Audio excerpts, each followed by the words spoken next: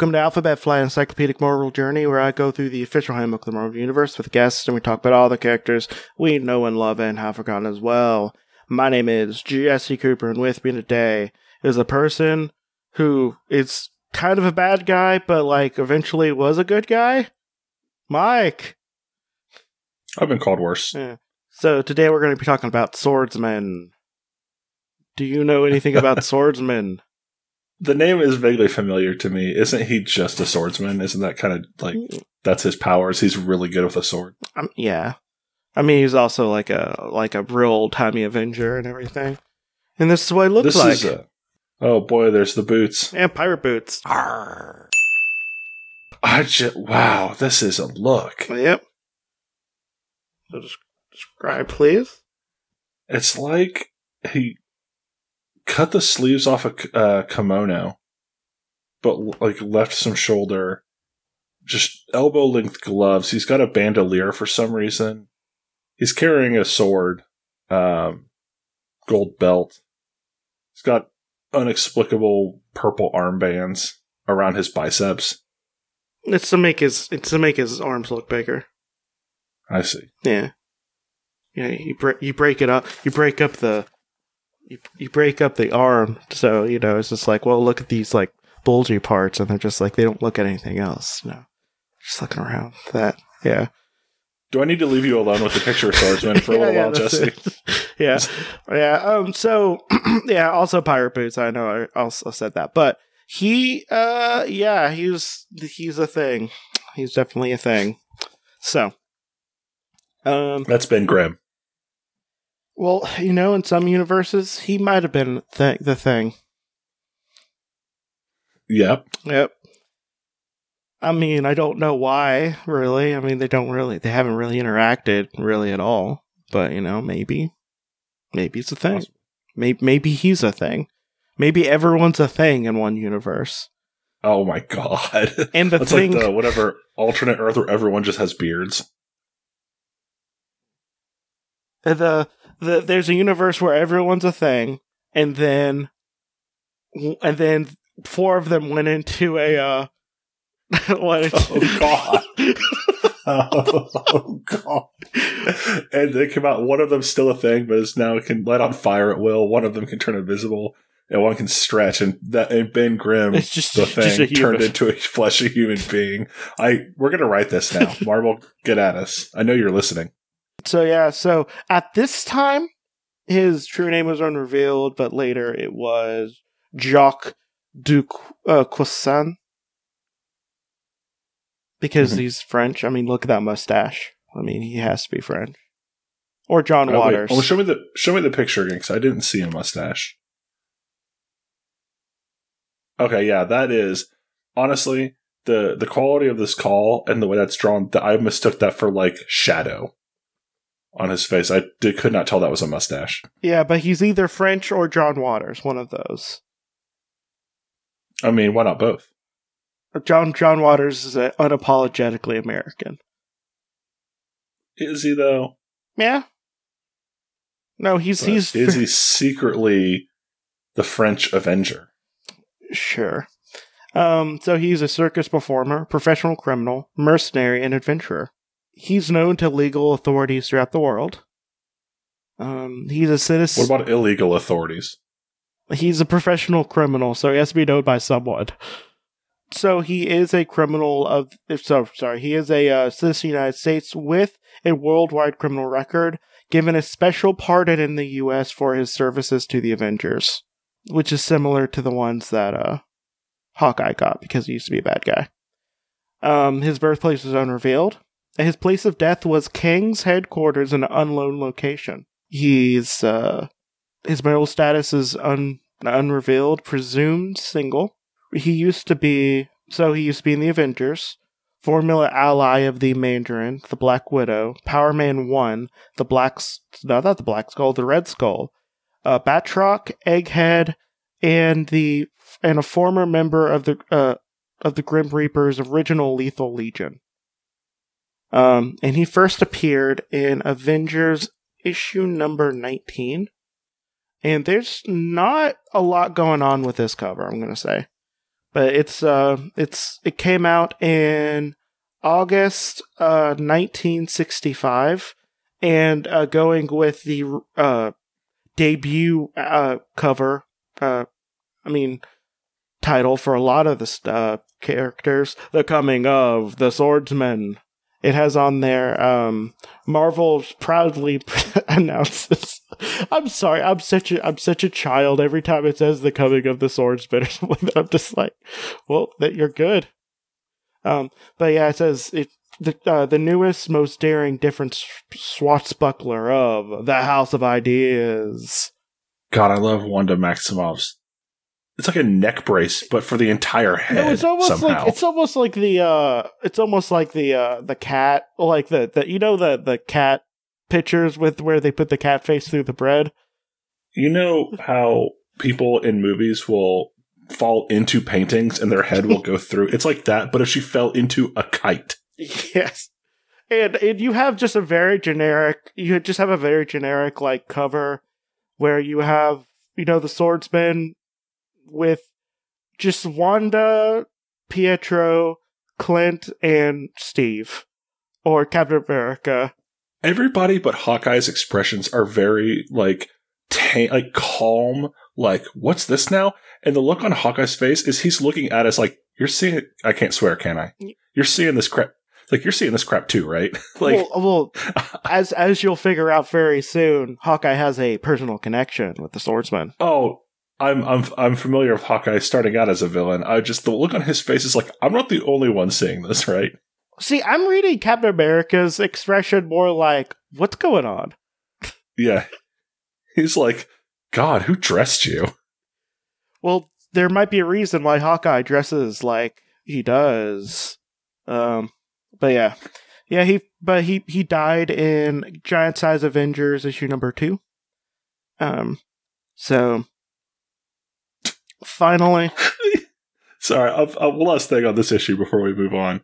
On the website you gave us, I don't know if you're trying not to name drop Comic Vine, but on the website you gave me, the description is just the swordsman makes his debut as he breaks into Avengers Mansion. What does he want? That's it. That's what I forgot to mention. I was just like, I was going to mention something about this. No, the what does he want thing, I'm just like, I don't know. Like, it's not an exclamation point, a question mark. It's not a interrobang. It's just like, what does he want? Like, this reads as like a prompt on like, if you're like in a foreign language class and you have to write the answer in like Spanish, it's like, he broke into Avengers Mansion. What does he want? Like, I don't know. Maybe he wants to break into the Avengers Mansion? Yeah, I don't know. It cracks me up that there is just no urgency or excitement. It's just like, what does he want? Like, all they have to do is just like add an interrobang to it. That's it. Mm-hmm. Like, just put an exclamation point. And all of a sudden, all the excitement in the world. Originally, the swordsman was a star performer at various circuses and carnivals, where he did an act demonstrating his extraordinary mastery of knives, swords, and other bladed weapons. At one carnival, he met a boy named Clint Barton, who he saw as a great talent in archery. The way you delivered that was also heard. One day, at the circus, he met a boy. Well, I'm doing my reading a story to a child voice. But he met Clint Barton. Cool. Yeah. I'll go back to being quiet if you're just going to get mean. No, I just wanted to point out that there's a reason why Clint Barton is the way he is. And it's because he met this dude at a young age. And Clint just was real good at archery and just idolized the swordsman. And so the swordsman was just like, hey, I'll train you. It's basically to be a secondary act in his, a secondary performer in his act.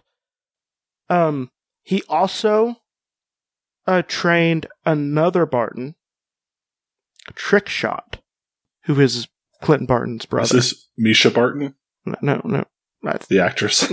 No, it was his brother. I forget what it is. It's not Clint, though. I assumed it wasn't Clint.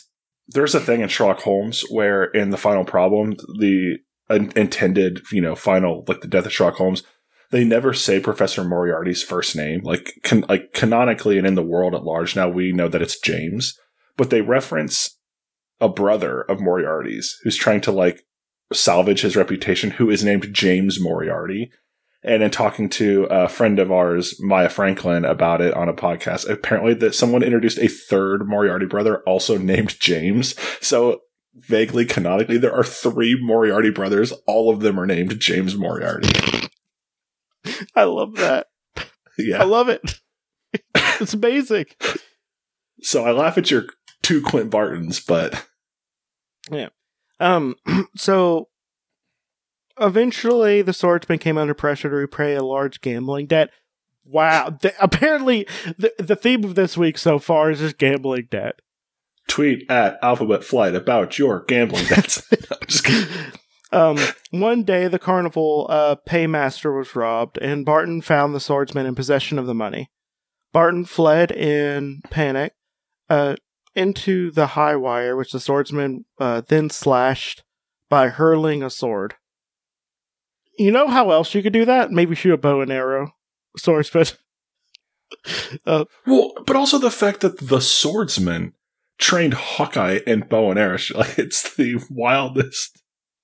It'd be like if NBA star Reggie Miller taught somebody how to be a quarterback for the NFL. Well, okay. Here's what I suspect it is. I think it's similar to how like people with different powers train people with powers. It's not so much it's not so much they're training the finer points. They're more training the fundamentals and like how you're supposed to go through with the training. That's true. And then the people kind of find out their own ways to improve. And to a point, and up to the point where it becomes the tangent that it always turns into, Charles Xavier trained a lot of mutants who didn't have similar powers. And I'm leaving it there because I don't want to get you off on an X-Men tangent like always happens. So I'm talking about them just enough to get a point across, and then we can move on. Well, you could have brought up almost any other Avenger. I mean X-Men, but whatever. But I mean, that's the idea with the X-Men. They have whoever's in charge or is helping train the next generation almost like rarely has the same power as the same 4 of their students. Yeah, it's more of a like a, I know in general how this is supposed to work, so I'm going to train you the discipline to get better. Yeah. Okay. I'm with you. Yeah, that's what I think it is, because that tends to be how it is, and I think a lot of coaching stuff.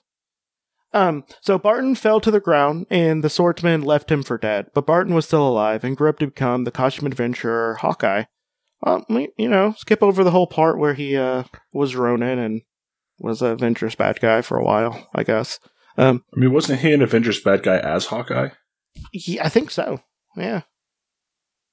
It was supposed to be a big deal. It was supposed to be a big deal that the Avengers took him in. But this was at the time when Scarlet Witch and Quicksilver was on the team. It'd be like, yo, we were like straight up terrorists and you let us in.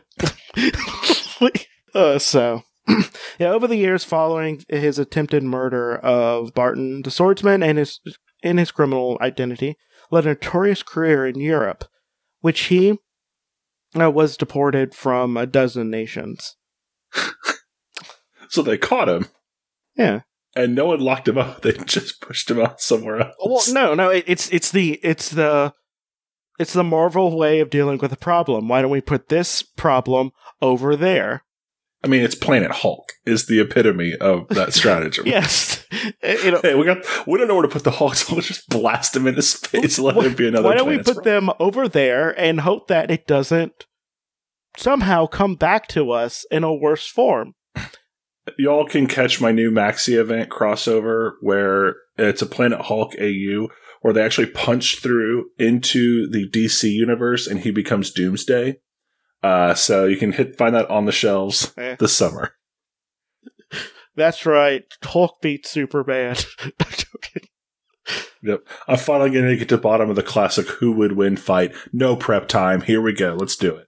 Returning to the United States, he offered his services to the Avengers, intending to use his Avenger status to commit even greater crimes. That being said, I am currently reading the Thunderbolts run, starting from the 90s on. Mm-hmm. That's the same exact thing they're going to do, except the Avengers were gone and they took their place, basically. Mm-hmm. like the bad guys took the place with different identities. Oh, right. And that's what they're going to do, except he did it as swordsman. They did that in Siege, right? Or Dark Avengers. Norman Osborn did a similar thing. Well, I mean, there wasn't one-to-one in every scenario, but there were a few places. Well, no, he literally took his Thunderbolts team, which he was in charge of, and turned them into the Avengers. Oh, I see. Yeah, okay. No, Dark Reign was basically just the Thunderbolts, but with the Avengers instead of, completely new people. Gotcha. Yeah. Okay. And very good. People should read it. I like that. That's a pretty good run. I think it's the last year of the really good run of comics they had. And then they skipped a really long time, and now we're back in another several years of good comics. However, the Avengers turned him down. Subsequently, he entrapped and unsuccessfully tried to kill Captain America, the then leader of the Avengers. Captain America and the Avengers surrounded the Swordsman, and the Swordsman was teleported away by the Mandarin to the latter's castle in China. The Mandarin intended to use the Swordsman as a double agent inside the Avengers in order to destroy the Mandarin's archenemy, the original Iron Man, from within the organization. At this point in time, Rhodey was Iron Man. In the end, the Mandarin used his technology to convince the Avengers that Iron Man had sent them a message recommending the Swordsman for membership. The Mandarin then teleported the Swordsman back to New York City, where the Avengers, suspecting a trap, decided to play along for now. Accepting him as a member, the Swordsman came to admire the Avengers, and also the beauty of the Scarlet Witch. Of course, I mean, how else are you going to become a good person if you're not horny? Love of a good woman. You have to be horny in order to become a good person. The love of a good woman can change a man, Jesse. Yep, sure. That's exactly it. It wasn't because he was just real horny. One night, the Mandarin ordered the Swordsman to set off a bomb, which the Swordsman had hidden in one of the Avengers' control panels. The Mandarin wanted the bomb to kill the Avengers, so the absent Iron Man would arrive to investigate and fall into a trap which the Mandarin would set. The Swordsman, however, did not want the Scarlet Witch harmed during this, and believed that killing the Avengers did not believe in killing the Avengers without a fair fight. Therefore, he went to disconnect the bomb. But Captain America and Hawkeye saw him and thought he was planting the bomb instead. A fight ensued between the Swordsman and the Avengers, ending with the Swordsman's escape, but not without regrets on his part for that his career with the Avengers had come to an end. Swordsman got over these regrets, however, and returned to crime.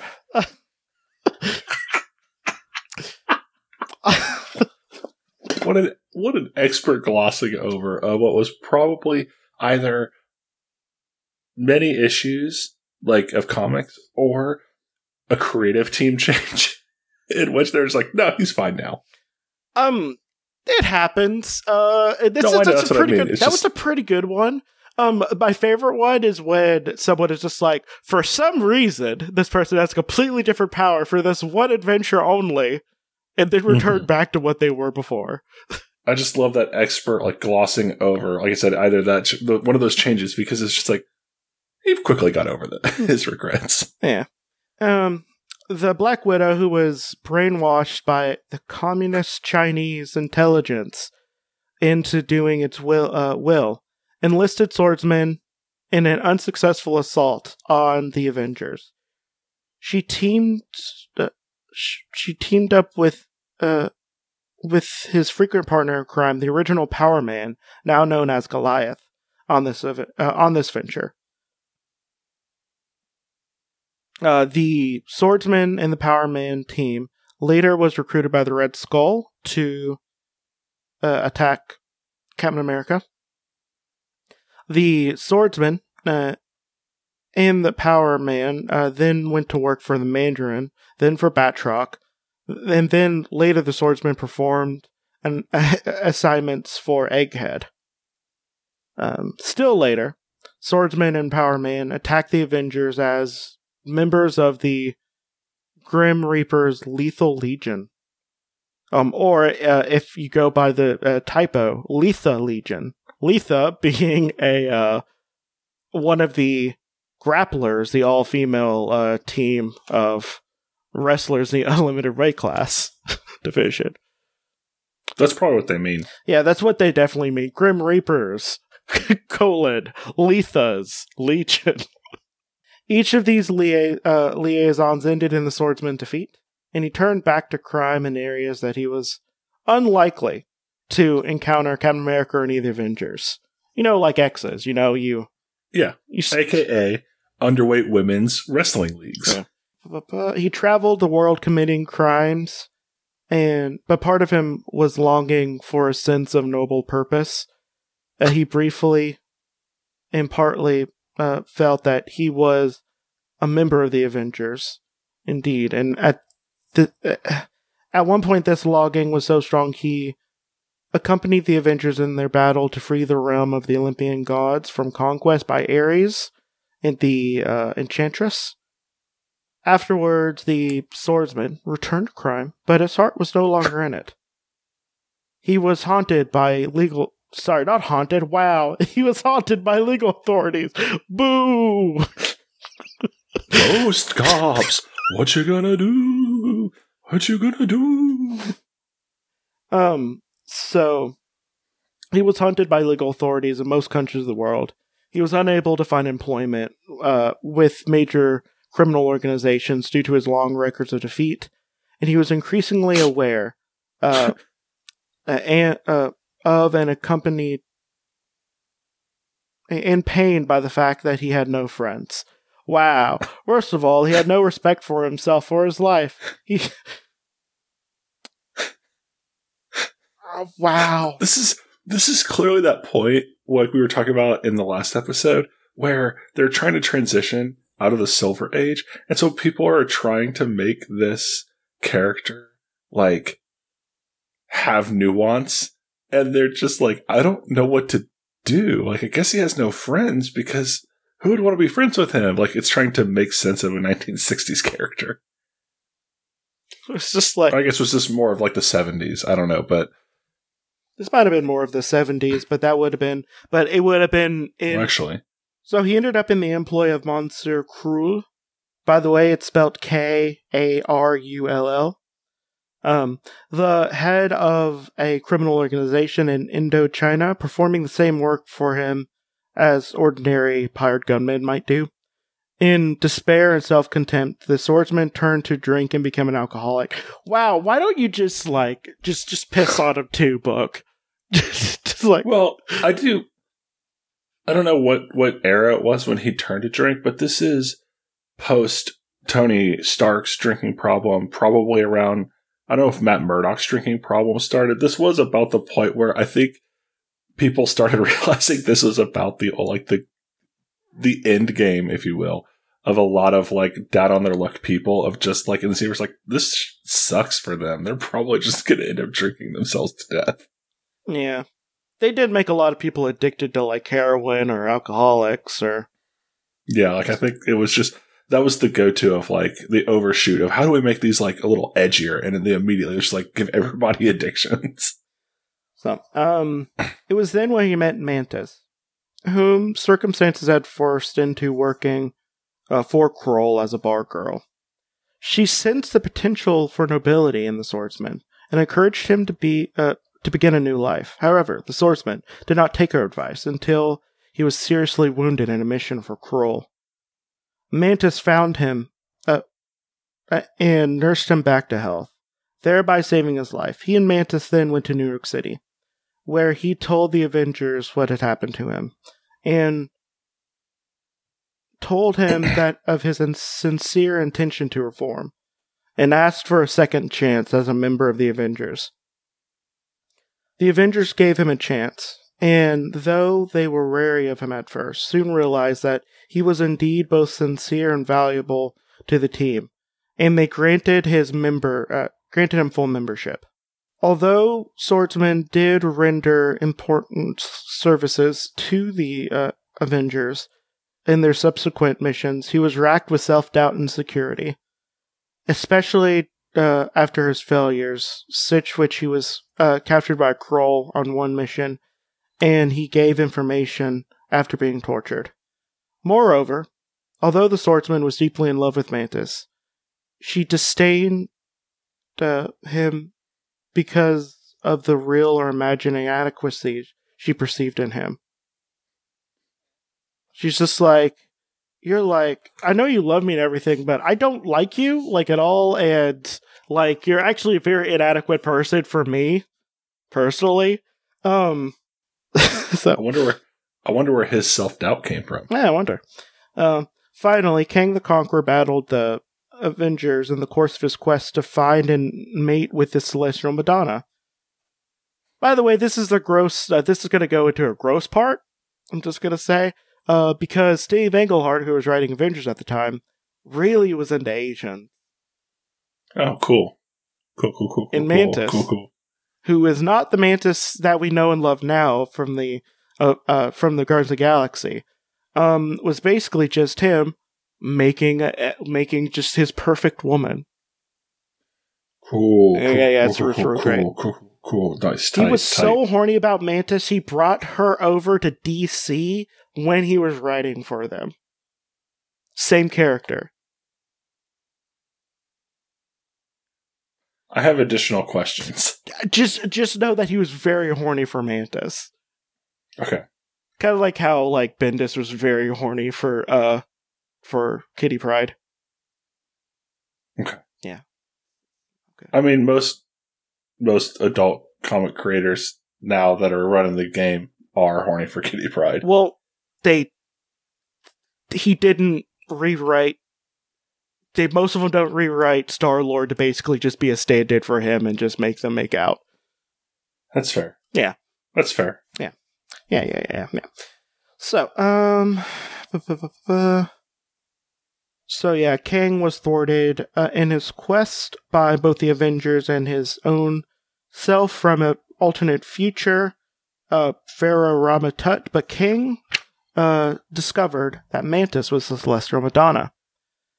Determined that he would determine if he could not have the Celestial Madonna, no one would.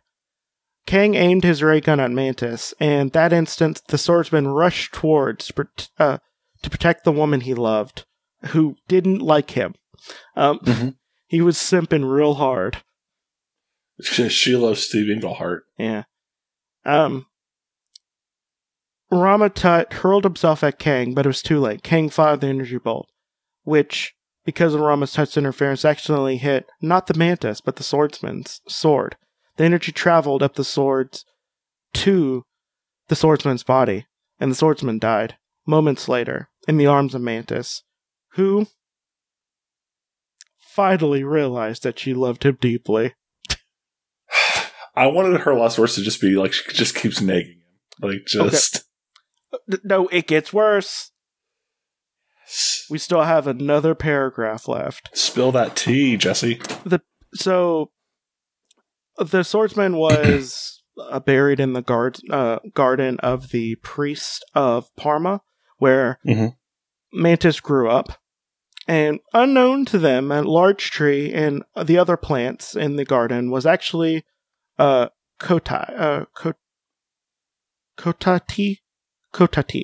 a member of the race of the sentient life with great psionic powers. It was the tree which actually the eldest and most developed Kotati on Earth. That was to mate with the Celestial Madonna. This is like a sweet wine to me. When comics go this buck wild, it's like I just want to swill it in a glass, smell like, oh.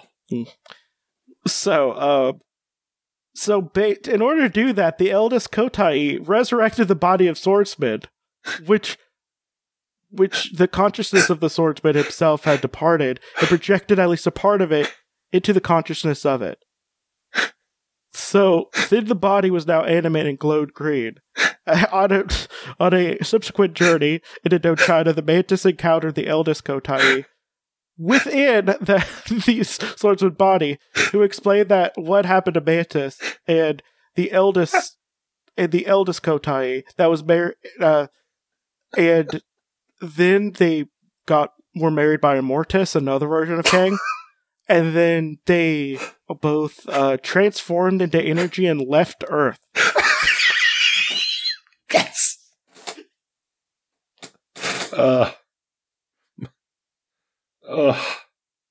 My soul has left my body. Later, they have a son named Sequoia. Oh, chef's kiss. Amazing.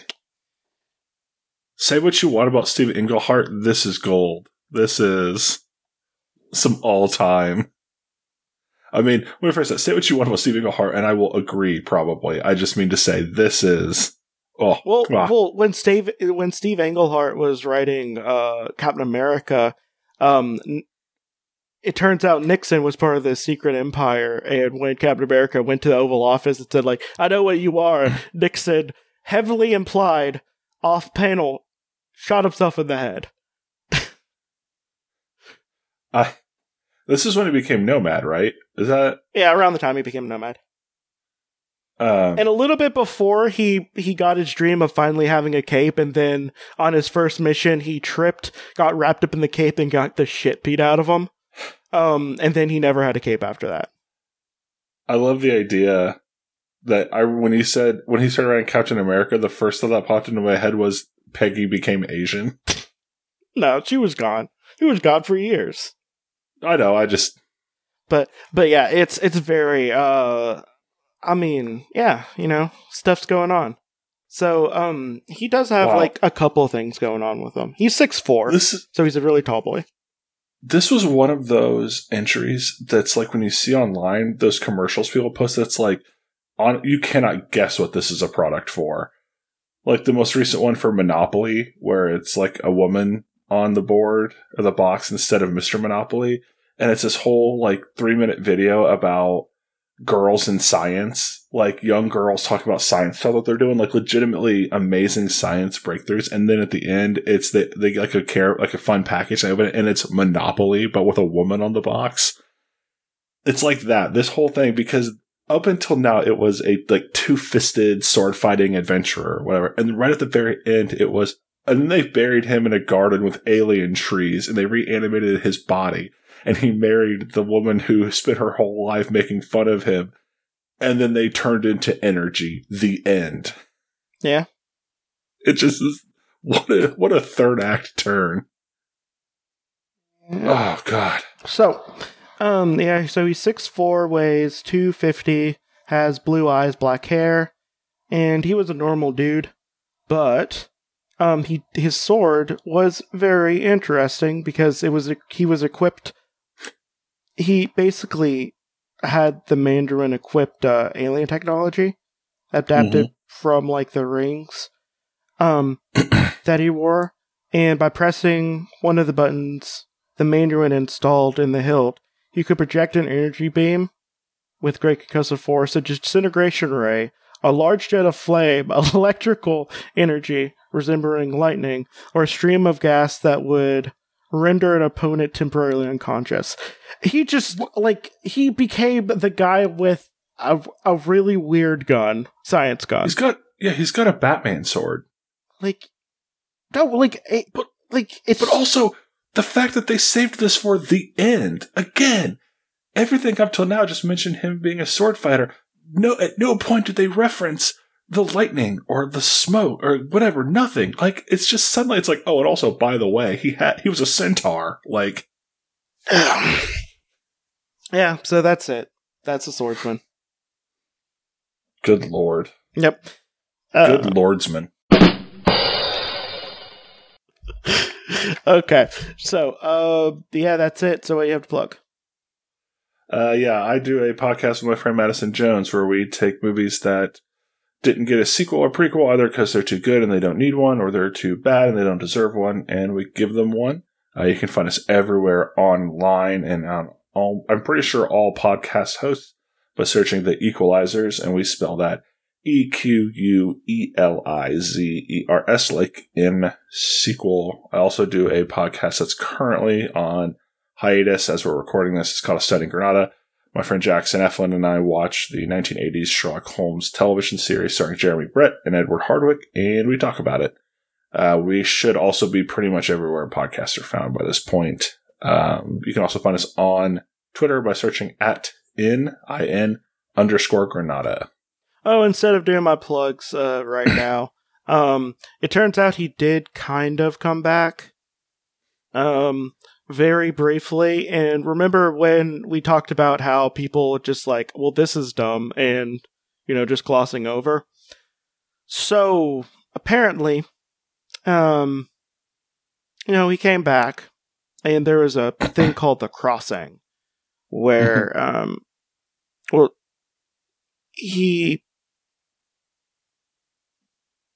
actually, no, never mind. There's something beforehand.